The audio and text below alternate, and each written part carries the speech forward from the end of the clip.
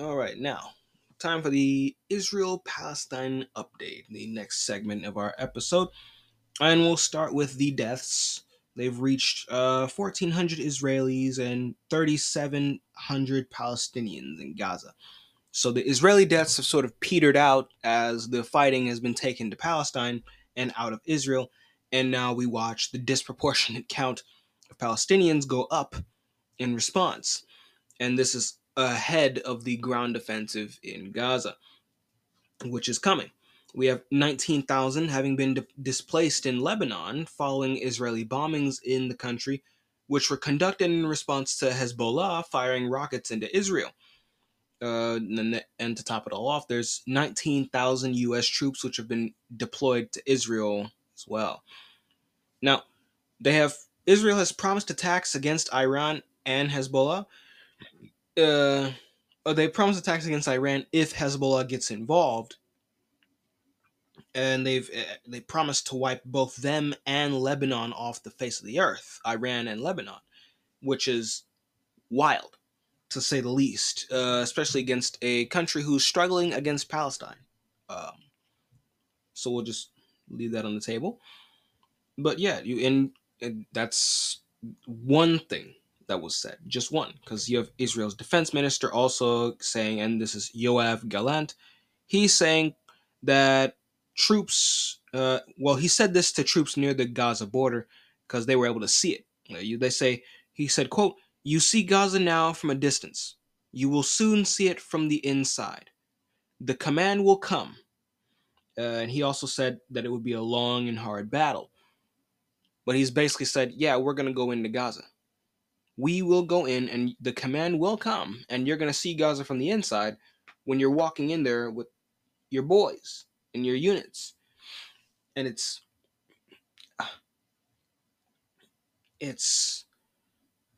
the escalation. The escalation is just getting out of hand. And again, it's not like you can't understand why. They are hateful. They're overtly hateful. They got bombed. They took an L. And again, that's the light way of putting it. Israel took an L, the worst L in their history since the Holocaust. And when the L you're taking now is compared to the L you took when you didn't have a country, that's a really bad L to take. And not that this L is anywhere close to the Holocaust. It's just not. It's just not. So let's put things in proper proportion here. What happened with this attack from Hamas into Israel is nowhere close to the Holocaust, but it is true that this is the worst attack, the deadliest day for Jews. Well, the deadliest incident for Jews since the Holocaust. I'll say that. That is true. It's way disproportionately on the side of the Holocaust. So this is not some close second. Um, but yeah, that's what this is. It is the worst incident for Jews since the Holocaust. And naturally, no one's going to want to take that kind of an L sitting down. And Israel's not. They want revenge. And they are going to get their revenge. It's just not going to be as satisfying for them as they think it's going to be. Especially when we take a step back and look at what's happening around them. It's something that I warned of. Something that I theorized might be the case when I made my first episode talking about this. And every day that goes by, we get closer to what I speculated. But we'll cover a little bit more of the war here before I get into that speculation. Those of you who've watched my past few episodes on the matter know exactly what I'm talking about. But for any of you potentially new listeners, well, I'll lay it out to you in just a moment. But Israel has promised its attacks. They're going to go into Gaza. They're going to do this ground defensive. I've laid out in, I think it was either my first or my second episode talking about this, that Gaza is a trap. It is a literal trap. Why would you go there knowing full well that you're dealing with a guerrilla fighting force in an urban environment? Why would you do that? Why would you put yourself in that situation? And who knows what weapons they have that they've gotten off the black market that likely came out the pockets of a Ukrainian that likely came out the warehouses of some Ukrainian corrupt ass general, they're gonna get hit with stingers and javelins, and we're gonna be sitting here looking like, yeah, we support Israel, and then they're gonna get hit with a stinger. Their aircraft are gonna get hit with stingers. Their tanks are gonna get hit with javelins, and then they're gonna be looking at us like, these are what the fuck? These are your weapons. I think that that's what's gonna happen here. This is but beyond the usage of American weapons against an American ally, which would be such an incredible irony, such an incredible irony, and I can already see it coming. But aside from that, just the concept of trying to fight in an urban environment against a guerrilla fighting force, a force that's literally specializes in guerrilla fight. The only offensive operations they can carry out against you are rocket attacks, mass rocket attacks at that, and what happened a few weeks ago when they did the greatest drive-by in human history. Where they had men in pickup trucks, men in paragliders sailing in to Israel, just taking taking a road trip across the border, and then gunning down everybody in sight, going door to door to kill whole families. Like the greatest drive-by shooting in history. They spun the block harder than anybody had ever contemplated a block being spun. Nobody thought a block could be spun as hard as the Hamas fighters just spun Israel's. So naturally, Israel isn't going to try to, they don't want to take that L lying down, that kind of a humiliation. So I'm not going to, again, and I bring this up in all my other episodes, I'm not going to pretend that there's no reason for Israel to respond. I'm not going to do that. Just as I'm not an Israel simp, I'm not a Palestine simp. I know exactly why they're going to respond, and I know exactly why they would do that. And it's not that they're unreasonable for doing so. I mean, you let your neighborhood get shot up like they got shot up. You'd be acting the same way. We know how we were on 9/11, and let's not even get into how this situation in Israel's being compared to 9/11. Israel's 9/11, but it's so much worse. Oh, actually, Biden said that in his speech as well. But it's Israel's 9/11, but because Israel's a smaller country with a smaller population, it's much bigger in proportional terms. And that is true. That doesn't mean it's going to be a good idea to go invading Gaza. Why would you do that to yourself? From a military and a strategic point of view, invading Gaza is a mistake. You're going to come out into enemy territory where they know all the terrain, they know everywhere. You're an invader. They know the back alleys, they know the side streets, they know where they can ambush your ass, and then where they can fade away easily. They know everything there is to know.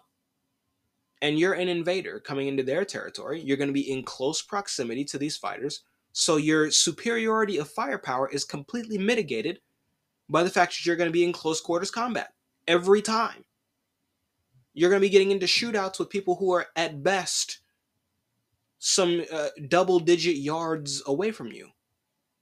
Or hell, double-digit feet up when they're shooting you from an apartment building.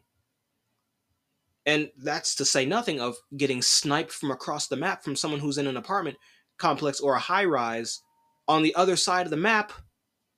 It's why would you put yourself in this situation where your troops are out in the open, ready to get shot by every Hamas soldier who will have infiltrated the Palestinian population, just looking like a regular ass person until they shoot you.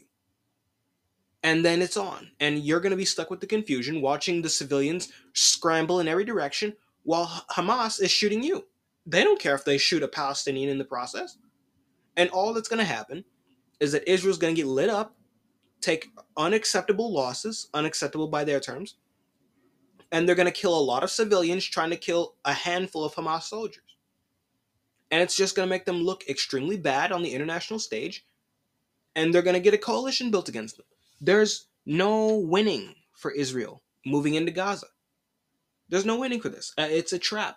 It is a trap, and it is a strategic and military mistake to go into Gaza, but they're going to do it. And we know why they're going to do it, because they have every incentive to do so, not just from a revenge standpoint, but from a PR and a public relations and a public sentiment. It's not even about the PR, it's the public sentiment. They want revenge. No one in Israel is going to accept getting lit up like that, and then the Israeli government doing nothing about it. So while I can, again, tell them restraint is your best option, well, I don't get to determine what the Israeli government does. To a much greater extent than myself, the Israeli people get to do that, and the people want revenge. I can just sit here and say that it's not going to go well for you.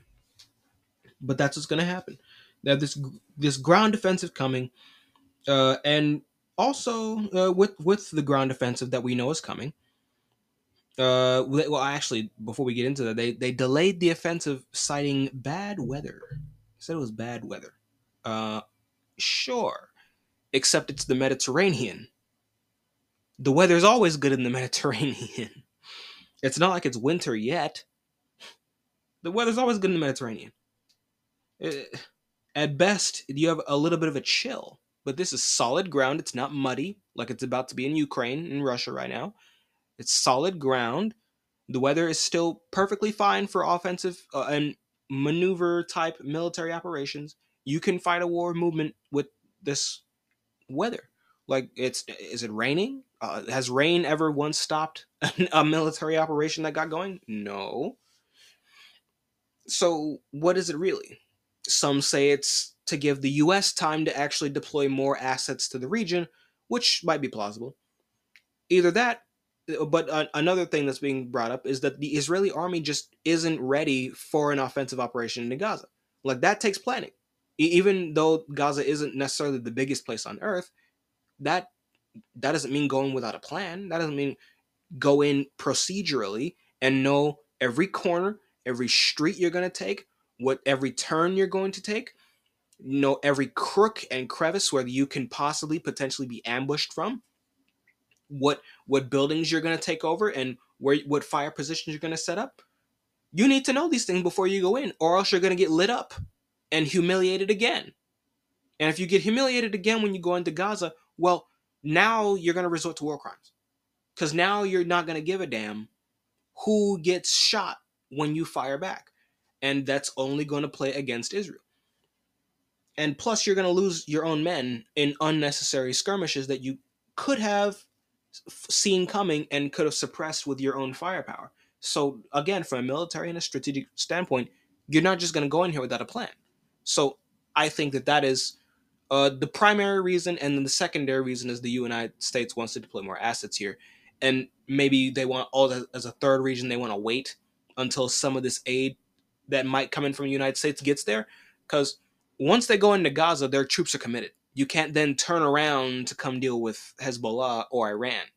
So that there's also that. I think there's also they're afraid of a second front being opened up for realsies with an incursion from Hamas, not from Hezbollah, from the north, instead of just rockets, like actual Hezbollah fighters coming in from the north and doing to them in the north what Hamas did to them in the south from Gaza. In which case, if your response to Hamas spinning your block is a ground invasion of the Gaza Strip, then it stands to reason that if Hezbollah comes in from the north and does the exact same thing, coming in on paragliders and pickup trucks, shooting up everybody in sight, kidnapping people, and then taking them back across the border, well, if your response to Hamas doing that was a ground invasion of Gaza, now you're backed into a corner. Your only response that you can actually afford politically is a ground invasion of Lebanon. And now you're talking war with Iran. Restraint was the best option. True friends of Israel, I'll say this again, true friends of Israel would have said that this time of all times would have been the best time to exercise restraint. Real friends would have told you that, Israel. But they didn't tell you that. They told you to go in. And now you're gonna get messed up. Your real friends weren't there when you needed them. So I'll just leave that on the table. This is not gonna go well for Israel. Even if they're gonna go in, they're gonna get disproportionate kills. They're gonna rack up some insane kill streaks. They're gonna they're gonna walk away with probably 100 to 1 KD. Now that's an exaggeration. Uh, unless you count civilians, in which case it'll be a lot more than 100 to 1. But it's not going to end well for you. It's not going to end well. You're going to be seen as a war criminal. You're going to get a coalition built against you, and the United States can't bail you out of what that coalition chooses to do, especially if Russia and China are backing them. We can't afford another war. Forget what Janet Yellen says, we can't afford another war. We can barely afford the war we're in right now with Ukraine. But Israel's moving in. They're moving in. And as they get ready for this ground offensive, we know it's coming. And they're going to go do this ground offensive. And Gaza, the place that they're moving into, it has been to a great degree depopulated. So given Israel's long-standing habit of forcibly resettling Palestinian lands, ethnic cleansing, uh, literally textbook ethnic cleansing. Given that that's what Israel likes to do when the rockets aren't flying, it's worth asking whether Palestinians who leave Gaza will ever be allowed to return. And the answer to me seems to be that unless there's an intervention on the side of Palestine, very few, if any, will be allowed to return to the parts of Gaza that Israel chooses to keep. Those who do return may or may not find an Israeli family living in what used to be their house. But then the tragedy gets worse. And again, this is a reality that people on the pro-Israel side really don't like to talk about. And when I say really don't like to talk, I mean they don't talk about it at all. They do not talk about the resettlement program at all. And they can't, because it's literally ethnic cleansing. To acknowledge the resettlement would be to acknowledge that the side that you think is so moral and so great and is just biblically bound to this land and was biblically destined to live here again, to acknowledge the resettlement would be to acknowledge that side, that biblical land of Israel, the land of the promised land of the Jews, is committing a genocide, literal ethnic cleansing. Well, genocide, depending on which definition of the term genocide you're using, but literally ethnic cleansing. No matter how you try to define that term, it will fall. What Israel's doing to Palestine falls under ethnic cleansing, which is precisely why the Israel simps won't bring it up. They don't like to bring that up. They're not going to admit that their side is a war criminal. They're not going to admit that their side is all in on ethnic cleansing, just like the Palestine simps aren't going to acknowledge that Hamas is a terrorist organization. This is not political. This is literal. It's not political, it's literal. But people don't want to be honest because it doesn't play well to their side. And so you have people like me who's like, well, I don't really need to take a side here because I don't live there. This isn't my war. My side is the United States. And half the time, I don't agree with what my side's doing. But this is what they're doing. This is what they're doing. And the danger here, because they've forced a million plus Palestinians to leave, is that a good chunk of the land that gets taken during this ground offensive won't be given back. You're going to find a whole lot of homes suddenly available on Zillow in Israel in a few months. And that's a tragedy. And that's what it is. It's a tragedy. It doesn't matter what side you're on. That is a tragedy. But the tragedy gets worse. Last week, there was an explosion, which was seen at a hospital in Gaza.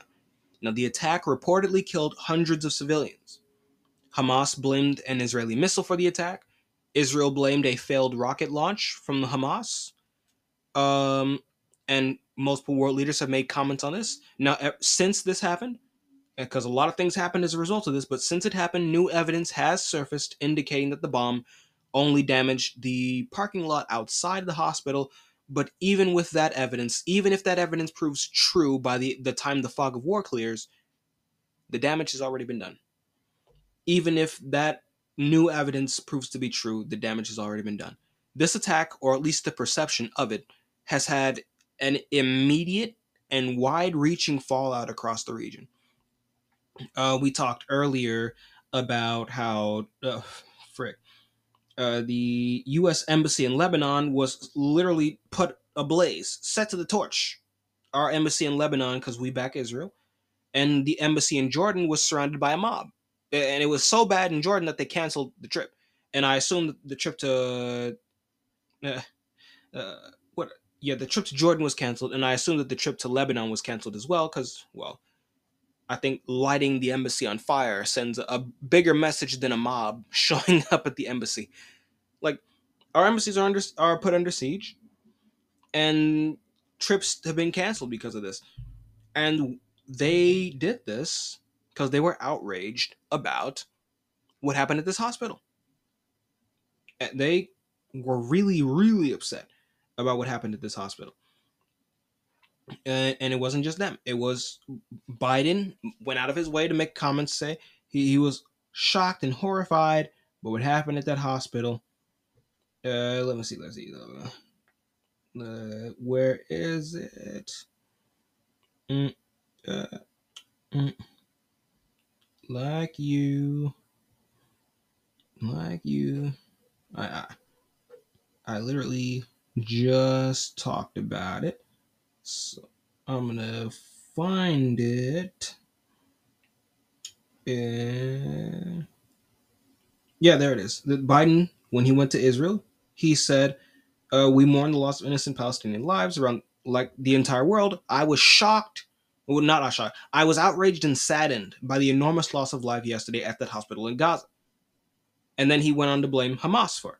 So this has been something that has affected world leaders, and it wasn't just Biden, and it hasn't just spawned whole mobs to come burn down embassies, both U.S. and Israeli embassies in other countries in the Middle East, because other leaders have weighed in on this. Uh, and one of them was Iran, because Iran they raised the black flag over the Imam Reza shrine in Tehran. And this is something that they do to symbolize national mourning, and they did this in solidarity with those who lost their lives in that attack. Which, and again, a mob in Jordan descended upon the Israeli embassy as well, so things got really heated in Jordan, I'll just say that much. But the fact that this response has been had throughout the region hints at the first story, the initial story of hundreds dying as a result of the story being true. It hints at that being true rather than it was just the parking lot, bro. So, and again, it's not just them. You also had Erdogan. Erdogan had perhaps one of the more extreme responses to this.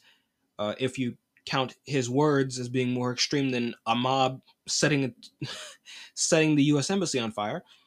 But Erdogan came out and he has openly condemned the attack, saying, quote, "The attack on the hospital, where women, children, and innocent civilians are treated, is the latest of Israeli attacks that lack the most basic human values.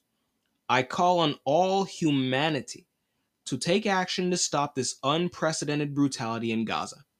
End quote. He then went on to say, quote, "If not, we will." End quote. That is a direct call to action and then a direct threat on top of that. So, with that context, again, going into Gaza is a trap that will not play well to Israel. Turkey has basically just threatened you with a war if you continue doing acts like this. And again, even if the story isn't necessarily what we thought it was in the beginning, even if it is just the parking lot that got destroyed and not people actually dying by the hundreds in a bombing at this hospital, you've been threatened with war by Turkey. Turkey's not that far away from you. They really aren't. Israel is not winning war against Turkey. I'm sorry. That's just not going to happen. That is just not going to happen. Like, Israel has done a very impressive mobilization. They've gotten 300,000 men plus, some say 360,000. But they're not winning a war against Turkey. They're not winning a war against Iran. They're not. They would have a hard enough time fighting Hezbollah or Hezbollah and Iran and Palestine. They can't fight everybody. And this is exactly what I said was going to happen. Turkey has officially joined the coalition, and they might just actually have led the charge here in terms of formal diplomatic statements, uh, saying that there was going to be any sort of consequence or repercussion to Israel for these attacks. And again, whether you believe the hospital story or not, the hospital story is just one story. What do you think happens when they go into Gaza and you get more civilians dying? What do you think happens when this blockade of Palestine results in people literally starving to death and people not able to get medical attention because there's no electricity at the hospital, there's no fuel, so you can't even run a backup generator, there's no water. When people start to die of these natural lack of these natural human needs, what do you think is going to happen?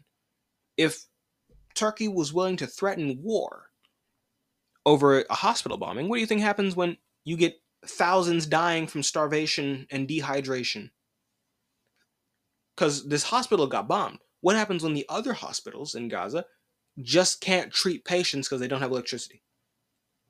Because the humanitarian aid can't stop that coming in. That's going to be supposedly coming in through Egypt. That can't cure you of your electricity problem, the lack thereof. So what happens when more people, civilians, die as a result of the blockade that Israel's running on Gaza? You're going to get more threats of intervention, because that's what that also is. Turkey, President Erdogan of Turkey, has threatened an intervention against Israel if Israel commits acts like this. So even if this hospital bombing isn't true, if Israel goes into Gaza, things like this will happen and those things will be real. And Turkey has threatened an intervention, which effectively translates to if you invade Gaza, we will have to respond. And Turkey won't be alone. They've just been the most outward about it as of now. But they won't be alone. And this is, again, a development. One development out of many that hints, one, that the hospital attack was pretty damn lethal, and that it was more along the lines of what we thought it was in the beginning than the new evidence that shows it was just the parking lot that was damaged. But again, that's evidence. We'll find out what the real truth is in time. But it also hints at the development that I speculated would come about. And this is the rapid acceleration of the creation for conditions that I speculated Hamas would want to create. Those who've watched my past two episodes on this, you already know what I'm talking about. But for those who haven't, it's region-wide sympathy. This is what Palestine wants. This is what Hamas wants. This is what they attacked Israel and what they went all balls to the walls in attacking Israel to do. Because they knew that Israel's response would be big and disproportionate to what they did. So if they went balls to the wall, Israel would have to retaliate disproportionately, because that's just how they do things. So the bigger you go, the bigger Israel's response is going to have to be, and people are going to die when you do that. Civilians are going to die when you do that. So what do you get when your civilians are dying as a response of a disproportionate attack from Israel? You get region-wide sympathy for Palestine built off of the brutality of Israel's military response to that initial attack.